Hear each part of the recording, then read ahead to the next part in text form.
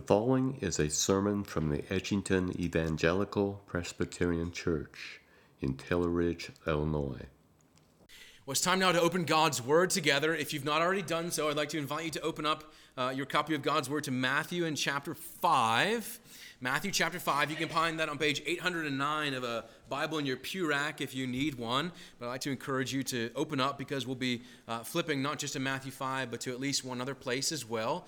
And you have a sermon outlined there in your bulletin as well to give you an idea of what we're looking at today. But this is our third week in a new sermon series on the Sermon on the Mount, that great discourse early on in Matthew's Gospel where Jesus ascends up the Mount of Olives and sits down and opens his mouth and speaks and teaches words that have been stamped upon the conscience of humanity ever since, deeply significant words. In the first week, we just did a general introduction to what Jesus is doing in the Sermon on the Mount. And last week, we touched on the opening words of what these Beatitudes are. If you look in the text, the heading above verse 2, chapter 5, verse 2 says the Beatitudes. And they're called the Beatitudes because the first word in every one of these Beatitudes is blessed. And beatitude comes from the Latin verb beatus, and that would be the Latin translation of every one of these words. Jesus is speaking of who is blessed in his kingdom, and that's why they're called the Beatitudes. But this week we begin to go down deep into each one of the Beatitudes. The plan is, Lord willing, that we will take one of these Beatitudes per week and then move onward through there and through the rest of the Sermon on the Mount. And so this week we are in just verse 3 this morning, Matthew chapter 5 and verse 3. Just in preparation before we pray and read God's word, though, sneak a peek up with your eyes to Matthew chapter 4 and verse 17. Jesus has come into the world, and everybody in the world is accountable for answering the question, who is this man? And what has he come to do? And what has he come to say? And one of Jesus' opening public words in Matthew 4:17 is, repent, for the kingdom of God is at hand. And Jesus, in the subsequent chapters of the Sermon on the Mount, Matthew 5, 6, and 7, is teaching his people, this is what it means to live in my kingdom. This is what it means to be a follower of Jesus. This is what it means to be a disciple of Jesus. And that's relevant for everybody because if you claim the name of Jesus, then you want to know what it means to faithfully follow the one you claim. Or perhaps if you are someone who does not claim the name of Jesus, or perhaps used to and you're not sure, Jesus is saying, look, this is what my kingdom is all about. And every single one of us needs to know what it looks like to genuinely and truly follow Jesus, because one of the things that we'll see today is that every single one of us stands in such desperate need of everything that Jesus promises to give us. And so we'll see that today. What does life look like inside of Jesus' kingdom? Because he is a king and his kingdom has come to this world, and we must know what this means. And so let's pray and ask God's blessing upon his word, and then we will hear it together. Let's pray. Father, we bow now with your word open before us, thankful that we have a Bible, thankful that we have a Bible in a language that we can read and understand. And so we praise you for your word.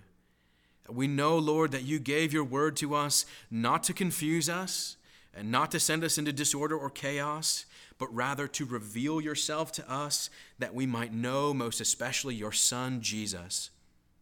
And so as he speaks to us here, we pray, Lord, that your Holy Spirit would come upon us and that it would illuminate our minds, that the Spirit of God would open our ears and give to our hearts ready and able soil to receive the seed of your word, that it might spring forth fruit to the glory of your name. And so, Lord, help us to understand what Jesus says here, and then give us the obedience to apply it as well. So come now, Lord, and speak to us in the authority of your word, for we are ready to hear. In Jesus' name, amen. And now, dear friends, hear God's word from Matthew in chapter 5 and just the first 3 verses, the opening of the Beatitudes. This is the word of God. Seeing the crowds, he went up on the mountain, and when he sat down, his disciples came to him. And he opened his mouth and taught them, saying, Blessed are the poor in spirit, for theirs is the kingdom of heaven. Amen. The grass withers and the flower fades, but the word of God abides forever and ever. So I want to encourage you to keep your Bible open as we seek to understand what Jesus is saying to us here. Something that we must understand about Jesus' kingdom from the very, very beginning is that Jesus is coming to proclaim a kingdom that is absolutely upside down from the expectations of the people during that time, of the kingdom that they thought that they wanted. Jesus is coming and declaring a word that runs absolutely countercultural to expectations and desires, both in his age and in ours as well. And we see that right away in the opening verse of the Sermon on the Mount of this section of the Beatitudes. As we glance at this first Beatitude in verse 3, we wonder, what is that all about? And one of the beautiful things about going deep with God's Word is that there is seemingly endless treasures to mine in God's Word as we seek to understand what is Jesus saying to us here, and what does it mean, and how does it matter to my life? Let us understand that Jesus is speaking about his kingdom that is contrary both to the first century and this present age, because just like then, and perhaps maybe even more so today, you and I live in a world when the great message to individuals, the great encouragement, maybe even we could say the great message of the therapeutic mind is to believe in yourself. Believe in yourself. And right away, the idea of poverty of spirit runs headlong into the notion of believing in yourself. We live in a world that values proud selfishness and proud accomplishment, self-sufficiency, the self-made person, that virtue of the proverbial bootstraps by which we pull ourselves up. And in the world's wisdom, this beatitude should rather read, Blessed is the strong, and blessed is the accomplished, and blessed is the one who is always right, and blessed is the one who is satisfied in themselves, and blessed is the one who is self-actualized, blessed is the one who is rich, blessed is the one who is trusting in himself. But in truth, who is really blessed? Jesus' kingdom tells us what it means to be genuinely and truly blessed. And last week we saw what it means when Jesus says you are blessed. It means you are covenantally favored, and God looks upon you with delight, and God embraces you into his presence. It makes sense that right away in Jesus' opening words, we should expect confrontation both to a secular wisdom, but here's an even greater point of contrast for us. We should be not surprised at all that this first beatitude flies in the face of secular wisdom, but the question is what about church people? How does Jesus' opening words in the Beatitude challenge those of us, perhaps, who have known a church context for a very long time? What is Jesus saying here? And it's important to understand it because it gets so deeply to the heart of the truth of the gospel that you and I must believe, even if it's the gospel that we profess. What does this mean? How do we understand this? We're going to see it in two ways. We want to see, first of all, the position of the poor, and then secondly, the possession of the poor as well. So the position and the possession. You'll see that on your outline as well. So let's see again. When Jesus first opened his mouth in Matthew 5, verse 2, it says he opened his mouth and he taught them, that is the disciples that had gathered together. And you can see that he's speaking to the disciples because at the end of verse 1, it says when he sat down, his disciples came to him. And verse 2, he opened his mouth and taught them, and the them is his disciples. And here's what he has to say. Again, verse 3, Blessed are the poor in spirit, for theirs is the kingdom of heaven. I wonder why this is the first beatitude. Among the others, this one is good and the others are important as well. But why do you think this is the first one? Let us remember what I pointed out last week, that if you look at verse 3 in relationship to verse 10, the beginning and the end of the Beatitudes, you'll notice that Jesus structures his teaching in what we call, in Hebrew, it's called an inclusio, or an inclusion, or a bookmark. Verse 3 and verse 10 promise the same blessing when it says at the end of verse 3, end of verse 10, theirs is the kingdom.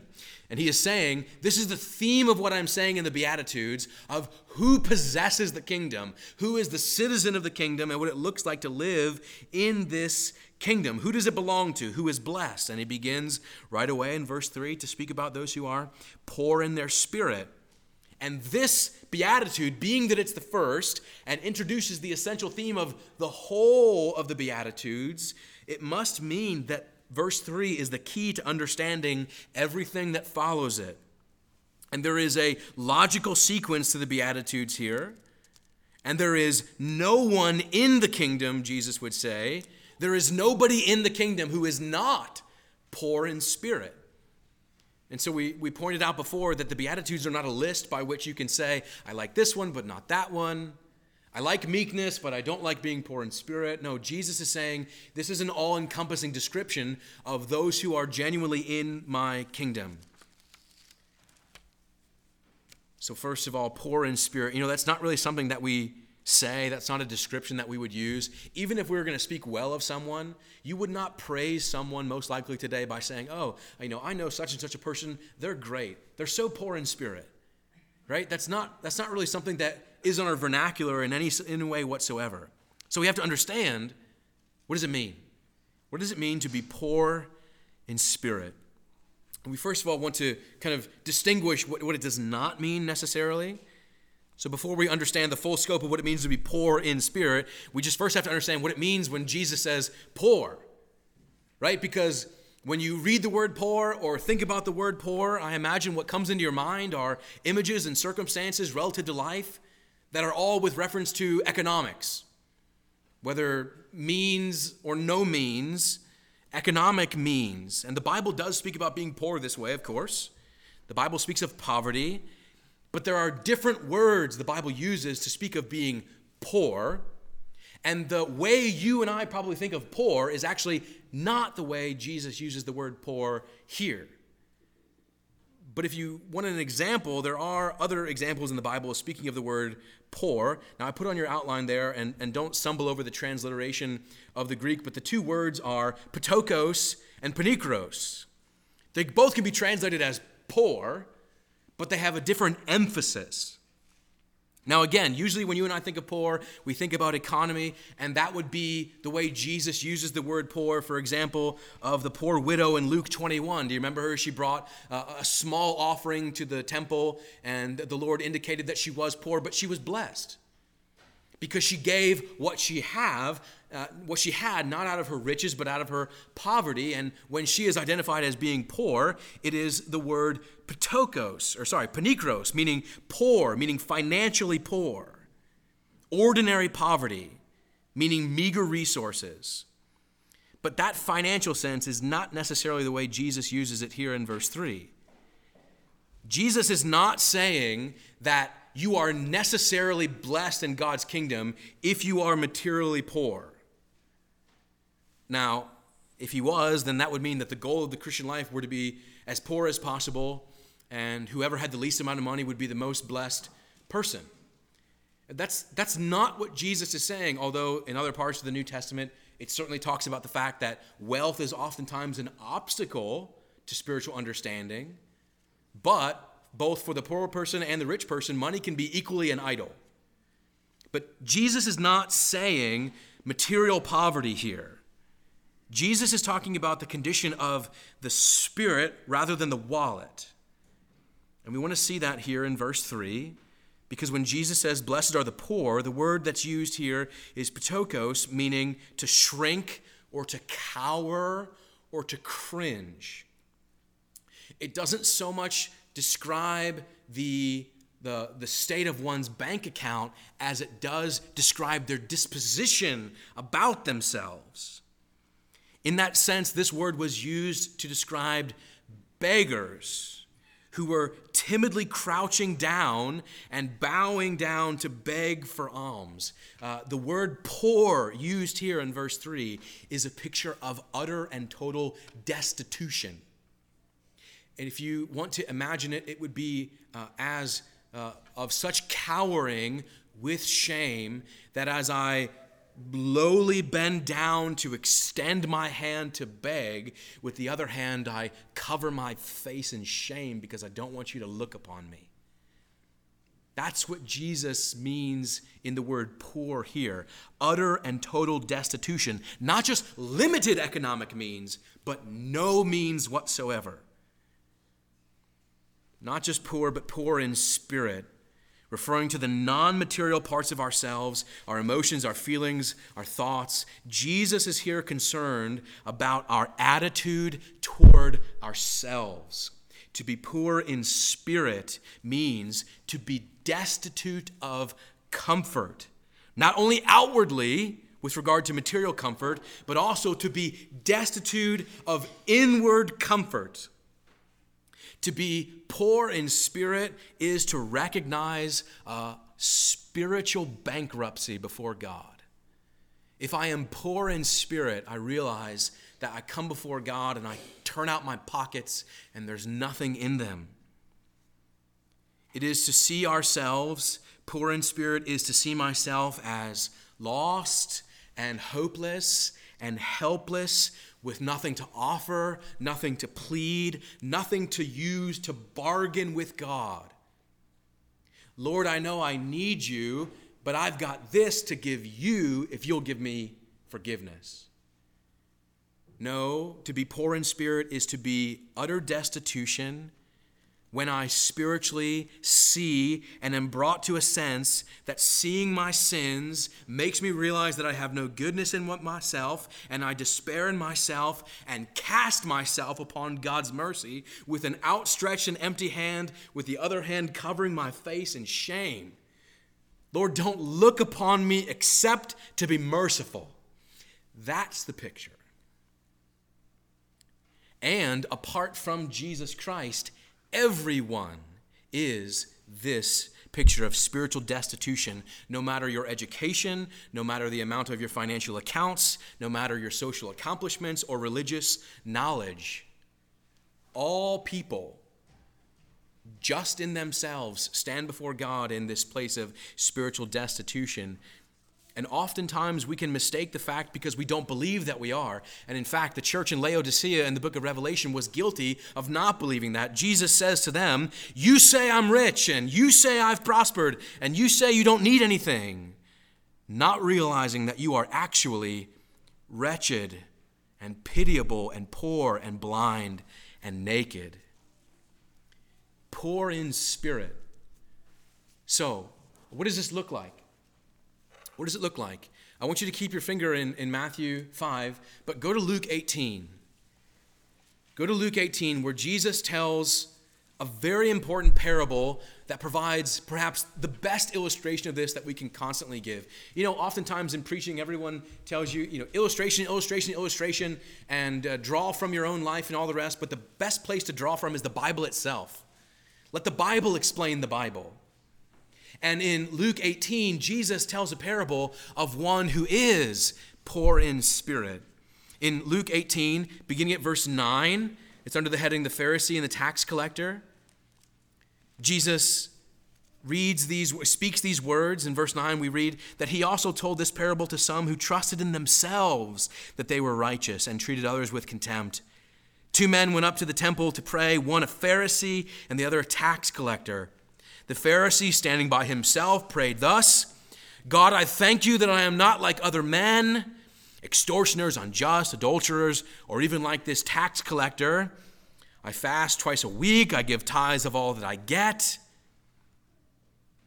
But the tax collector, standing far off, would not even lift up his eyes to heaven, but beat his breast, saying, God, be merciful to me, a sinner. Jesus says, to the shock of the hearers, verse 14, I tell you, this man, speaking of the tax collector, went down to his house justified rather than the other. For everyone who exalts himself will be humbled, but the one who humbles himself will be exalted. And the fundamental point that Jesus is making there is, where are you looking to say where you stand before God? And the Pharisee is looking at himself and saying, look at my accomplishments, look at my spiritual resume, I've done all these things. And the tax collector is, to use the same sense from the Beatitude, poor in spirit, standing far off and saying, Lord, be merciful to me. Not claiming something within himself, but just claiming mercy. Now, there's much more that we can say about that, of course, but that is the picture of being poor in spirit here. It's similar to that hymn that we sometimes sing, Rock of Ages, isn't it? Nothing in my hand I bring, simply to thy cross I cling. Naked come to thee for dress, helpless look to thee for grace. Foul I to the fountain fly, wash me, Savior, or I die. Nothing in my hands.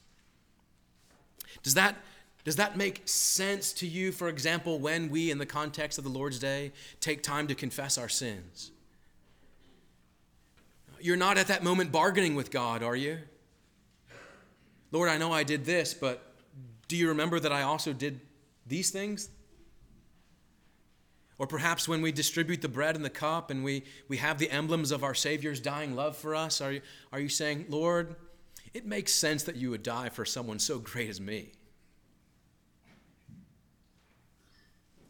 Not looking within. The way Calvin says it like this is that he only who is reduced to nothing in himself and relies only on the mercy of God is poor in spirit. So the question that we should ask is, are we convinced that that is necessary? Because trying to enter into the Beatitudes, not just for our own sake, but also for the sake of those that we interact with, that would maybe question this. No, poverty of spirit is not a virtue. And I'm not even convinced that I am poor in spirit because I've got a lot going for me. But what is man before a holy God? If you're not utterly convinced of this, or perhaps you're concerned that somebody that you love is not utterly convinced of this, listen to what Calvin goes on to say. Let us imagine for ourselves that heavenly judge, not as our minds naturally imagine him, but as he is depicted for us in the Scriptures, by whose brightness the stars are darkened, by whose strength the mountains are melted, by whose wrath the earth is shaken, who catches the wise in their craftiness, behind whose purity all things are defiled, whose righteousness not even the angels can bear. Let us behold him sitting in judgment to examine the deeds of men. What does it mean to stand before God? Who will stand before that throne confident in himself? Who can dwell with that all-consuming fire? Then in an instant, the vain confidence of men perishes and falls, and conscience is compelled to confess that I have nothing within myself with which I can rely on before God. Are you looking to something within yourself to qualify you before God? The Lord Jesus, in this opening beatitude, wants to establish this essential truth of his kingdom. And if this first one isn't in order, none of the rest are going to make sense. If we don't understand the importance of poverty of spirit, then we won't go on to mourn, we won't go on to be meek, and we certainly won't go on to hunger and thirst for righteousness if we're convinced that we already have it within ourselves. But Jesus says, the one to whom God will look upon with blessing is the one who is poor in spirit. This is what it means to be a true citizen, to have this posture. And the prophet Isaiah speaks God's word saying, the one who is humble and contrite in spirit, that's the one that God looks upon. That means that in God's kingdom, every single citizen is a citizen not by merit, but by sovereign grace, gratuitous mercy and kindness. So, how can you tell that you are poor in spirit? Right? We should want to know that, because Jesus is saying, here's what it looks like to live in my kingdom, and if I am a Christian believer, I want my life to reflect citizenship in Christ's kingdom. How can you tell if you are poor in spirit? Well, quickly, here's 3 things. First of all, if you are poor in spirit, then you are not offended when the Bible calls you a sinner. You are not offended when you are confronted with the fact that you are a sinner. In fact, maturing gospel faith helps us to answer this question: who is the worst sinner that I know? I answer that question by looking in the mirror. Maturing Christian faith answers the question that the worst sinner I know is me.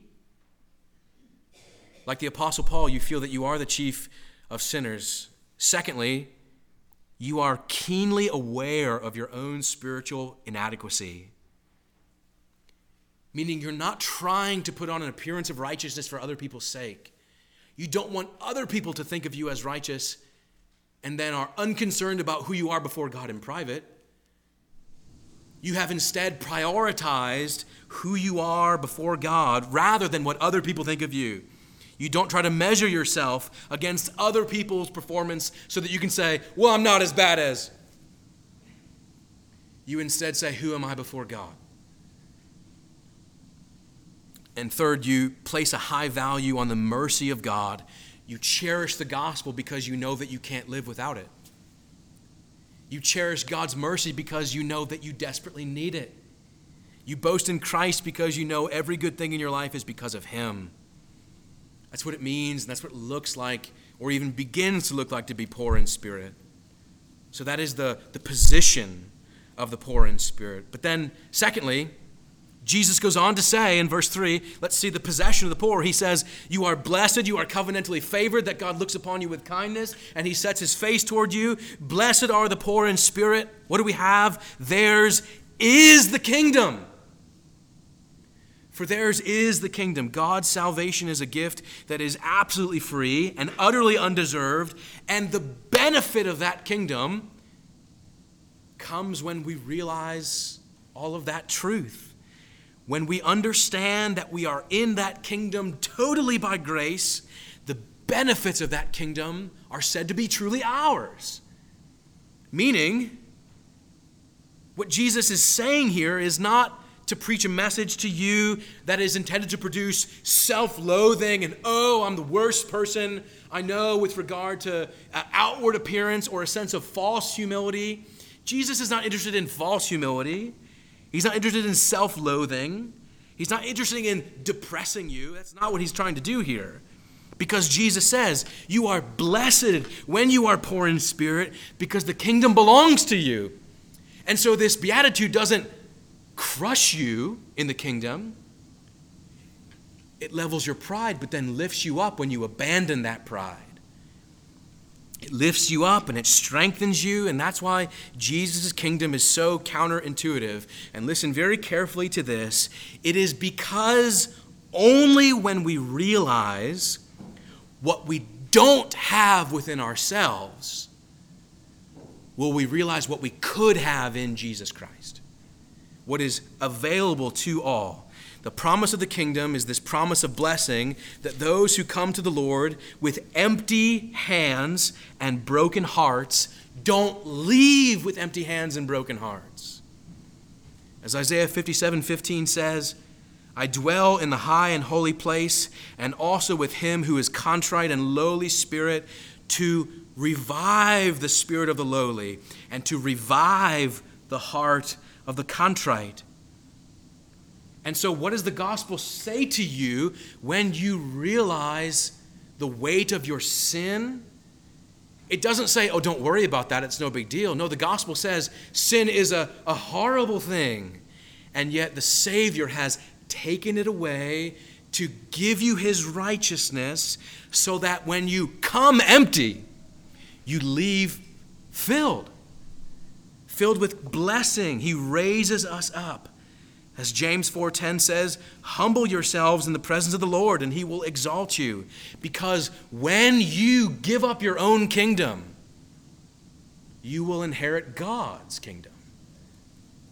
That means that we turn to Christ empty in order to be filled. We come to Him sick that we may be healed. We come hungry that He may satisfy us. We come thirsty so that He'll refresh us. We come needy so that we'll be enriched, guilty to be pardoned, defiled to be cleansed, dying so that we will have life, and lost so that we will be saved.